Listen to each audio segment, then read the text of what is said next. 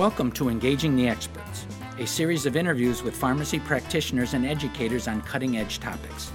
In part 2 of this 3-part interview on revised USP Chapter 797, William Zellmer talks with Patricia Keenly, Ashley Duty, and Eric Costango about changes that may be needed to get your facility ready. This installment is produced by ASHP Advantage and supported by Fresenius Kabi.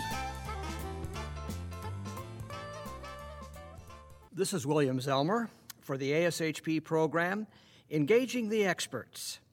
I'm speaking with Patricia Keenly, Ashley Duty, and Eric Costango, who presented a session at the 2019 ASHP summer meetings on ensuring compliance with the revised USP Chapter 797.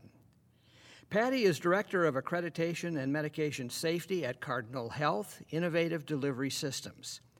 Ashley is Clinical Pharmacy Operations Manager at Children's Mercy in Kansas City, Missouri. Eric is President and CEO of Clinical IQ, LLC, and Critical Point, LLC, in Madison, New Jersey. Eric, to further set the stage for our discussion, please explain the distinction in the revised Chapter 797 between Category 1 and Category 2 sterile compounded products.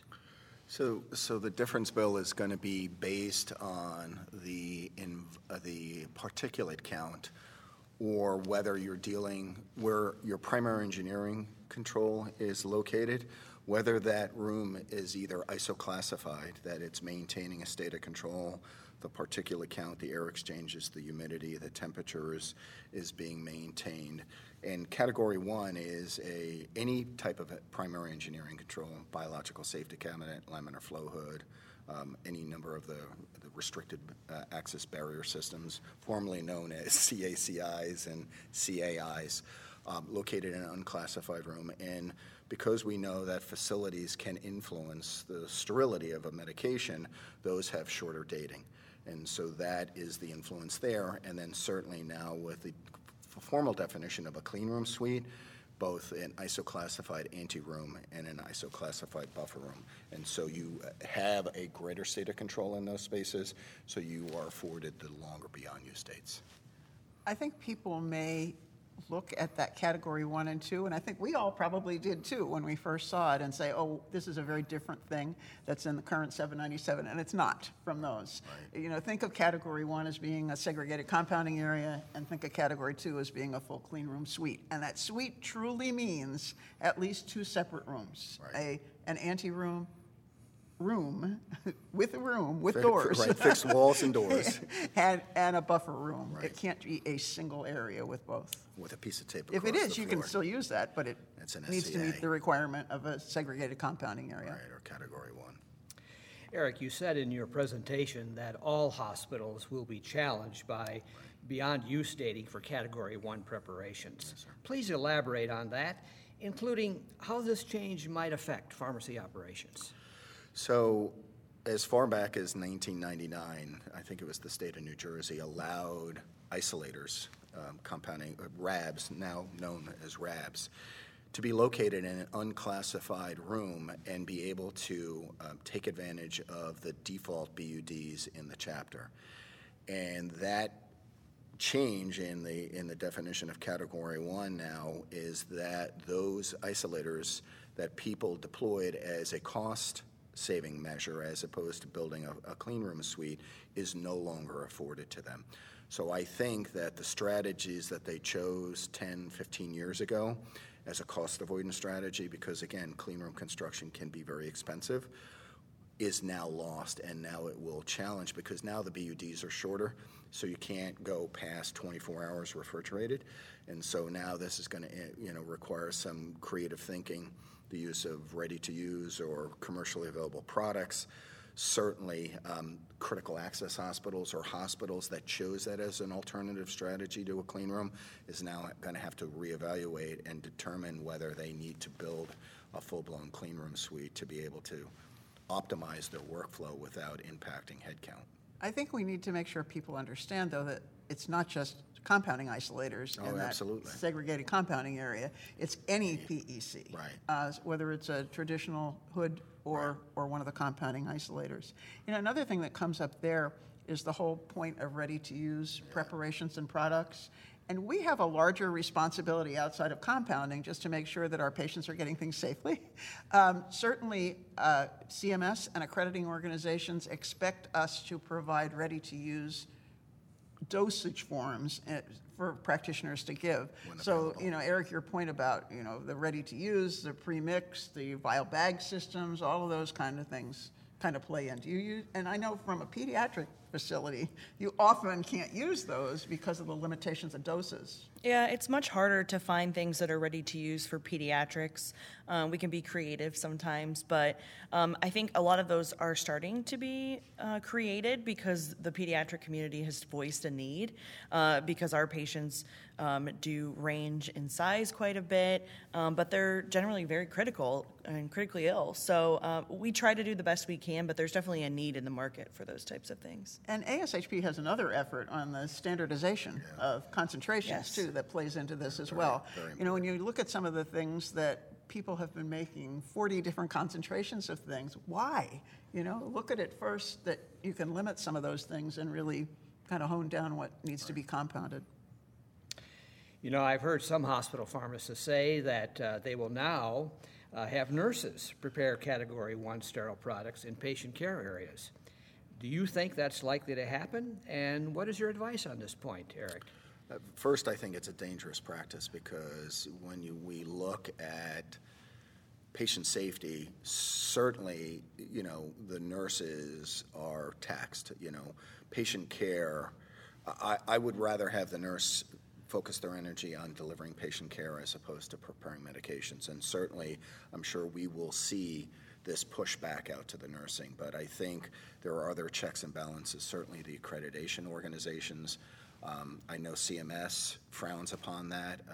Patient Safety or ISMP frowns upon that. So I think it would be ill-advised because it's only a matter of time before we have a catastrophic event happen again. And then we're going to be saying, how did this happen? And that's not a good thing. And one of the things we mentioned was USP 797 is a minimum standard. Right. There is no reason you have to be that minimum. Right. We have lived for 11 years now with that 1 hour rule situation that I think works extremely well in most hospitals all the time.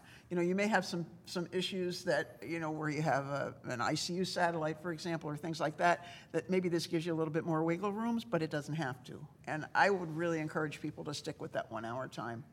Ashley? Yeah, I don't think we have any intention of changing anything we do at my hospital because, frankly, it scares me. We have an IV workflow system, and we know that even from the data that we see in our system that our technicians who prepare medications all day, select the wrong drug, select the wrong volume. There's a lot of really, as we get into more complicated medication therapies, there's more rigor around how things are prepared safely. And so to think about that with the dilutions that we do in pediatrics, I have no intention of letting our nurses attempt that because I really think that we're the best people to do that. One of the other issues that we have to remember is that 797 isn't only about infection control. Right. It isn't only about what we can, do to a product. It needs to also consider the safety of that and the stability of those drugs and the dilutions, and are we getting the right ingredients in there, the right components? Right. It's like, you can't fly a plane with one wing. Sterility, certainly everybody focuses on sterility, but it's the right drug at the right dose for the right patient. And so that's the other wing. So it's accuracy and sterility. Mm-hmm. Well, let's dig a little deeper on some of the major changes in 797. For example, facility-related design. Right. So certainly I think if people are, and we'll focus on Category 1, so if we choose the Category 1, you got to make sure that the surfaces that you have in this space are cleanable because, again, even uncontrolled spaces can pose a risk of microbial contamination if you don't maintain it. I mean, we generate a lot of particulates. Humans are the biggest, sources of contamination. And so certainly maintenance is going to be important. So the surfaces that you choose in these spaces have to be cleanable and have to withstand that rigor. With a clean room suite where you have these isoclassified spaces, we now have defined minimum air exchanges for the anteroom. This was one of those glaring errors that, I think frustrated the 2008 committee on when that was released, is like, how did we miss that? And so it were silence there, and so a lot of people were like, well, show me where it says it in the chapter that I have to meet these air exchanges. So now using the FDA Aseptic Processing Guide, that minimum exchanges for an ISO Class 8 anteroom is 20. Now, we have filtered air coming in the room. You can make a decision of where you place those HEPA filters, and a lot of people have chosen, for cost reasons, to install those in the main air handler a good distance away from the clean room, and that has been identified as problematic. So now those HEPA filters have to be moved into the ceiling and have to be located. It's got to be, the air has to pass through the HEPA filter just before it gets into the room. So I think in those areas, Bill, that's where you're going to see a lot of the cost. Also monitoring, I think making sure that people understand that the pressure gauges are there. I mean, that's always been there, but temperature and humidity, because humidity was never a required, again, it was a best practice, but never a required parameter that had to be monitored. And so whatever monitors have to be installed have to be done and then routinely monitored. There's a couple of other facility issues, too, that are a little bit peripheral to 797, but integral to the whole process. One is the fact that if you're handling hazardous drugs, you also have to pay attention to what's in 800. Yes. And there's details in 797, but there's more details about hazardous drugs, particularly chemo in 800. Actually, you mentioned the allergens, and allergen extract preparation remains in 797, but there's also some facility things in there that weren't in there before. And the other piece that's been removed from 797 are radiopharmaceutical handling. Right. And people may say, well, gee, I don't do any nuclear stuff in my pharmacy. It doesn't matter. But it does, because you need to look at that from a nuclear medicine department. So there's facility issues that you need to pay attention to in 825. Ashley, I'd like to turn to you with this question.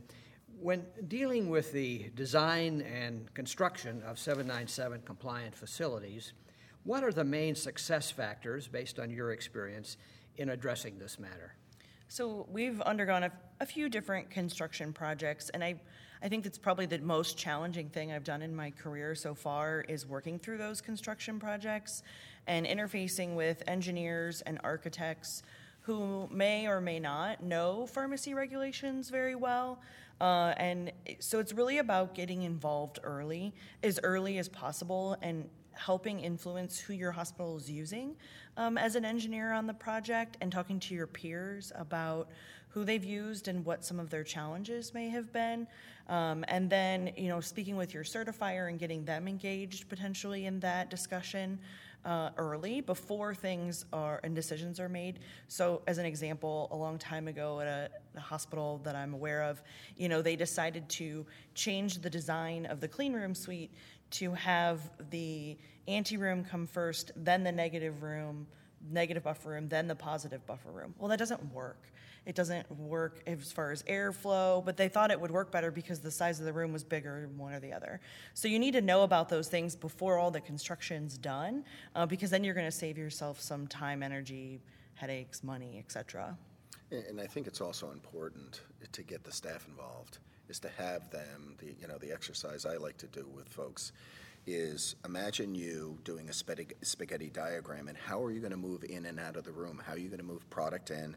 How are you going to move compounded preparations out? And making sure that the staff have ownership in the way that that room is laid out, because they're going to live in that house, in that room for a long period of time. And so if it doesn't make sense from a workflow perspective, you can build the best room, but from a workflow perspective, it can make you have to jump through hoops and play Twister in the clean room just to be able to follow the minimum standards of the chapter.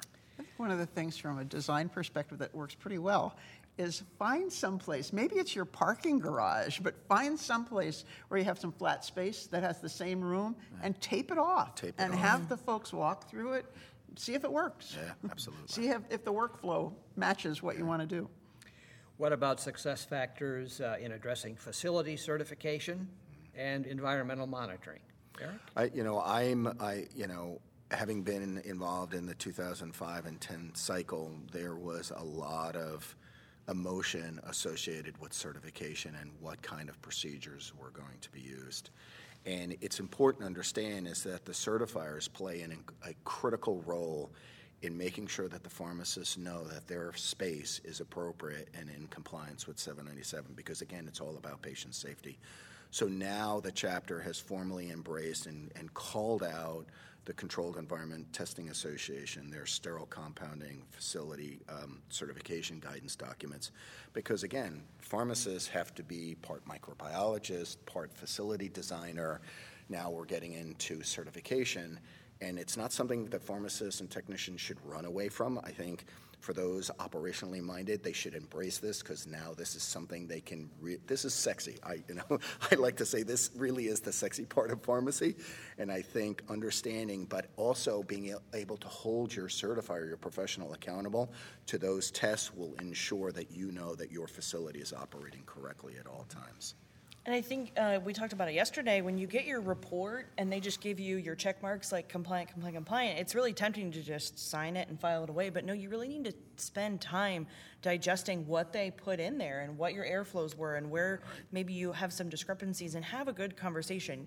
Your certifier shouldn't just be coming in and saying, everything was great, good job. They really should be helping you think about what you can improve on, where they saw some things that maybe could be improved.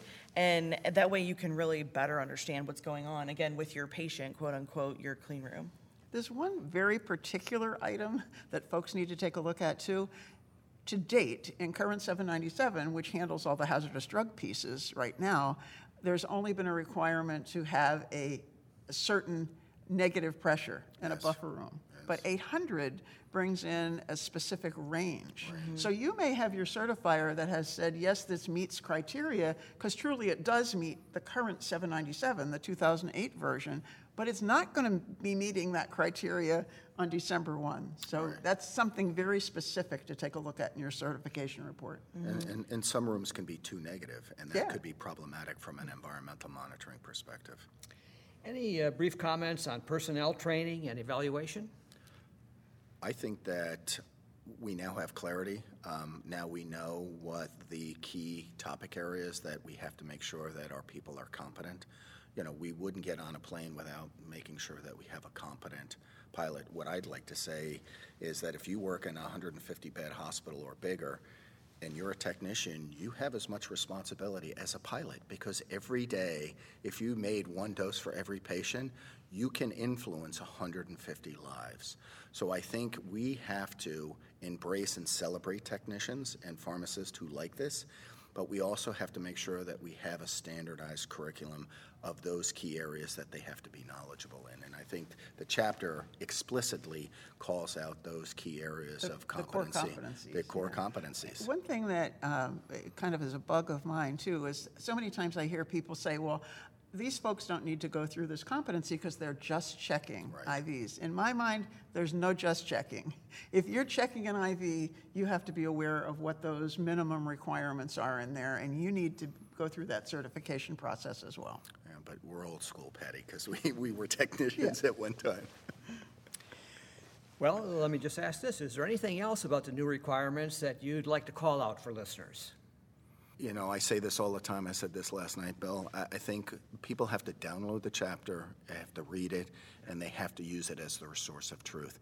Certainly, this broadcast, presentations, webinars, anything that you hear will augment and reinforce what is in the chapter, but you can also be a sanity check to make sure that whoever's presenting knows their stuff. But that has to be your source of truth, but you also have to know what your State Board of Pharmacy requires, because, again, you will be held accountable to those standards, as we've seen in Massachusetts here. That concludes part 2 of this 3-part Engaging the Experts interview. The other 2 parts focus on key changes in USP Chapter 797 and practical approaches for attaining compliance. To listen to these, visit www.ashpadvantage.com/USP changes, or you can access them via iTunes as a podcast. Other educational resources on this topic are also available at the initiative website.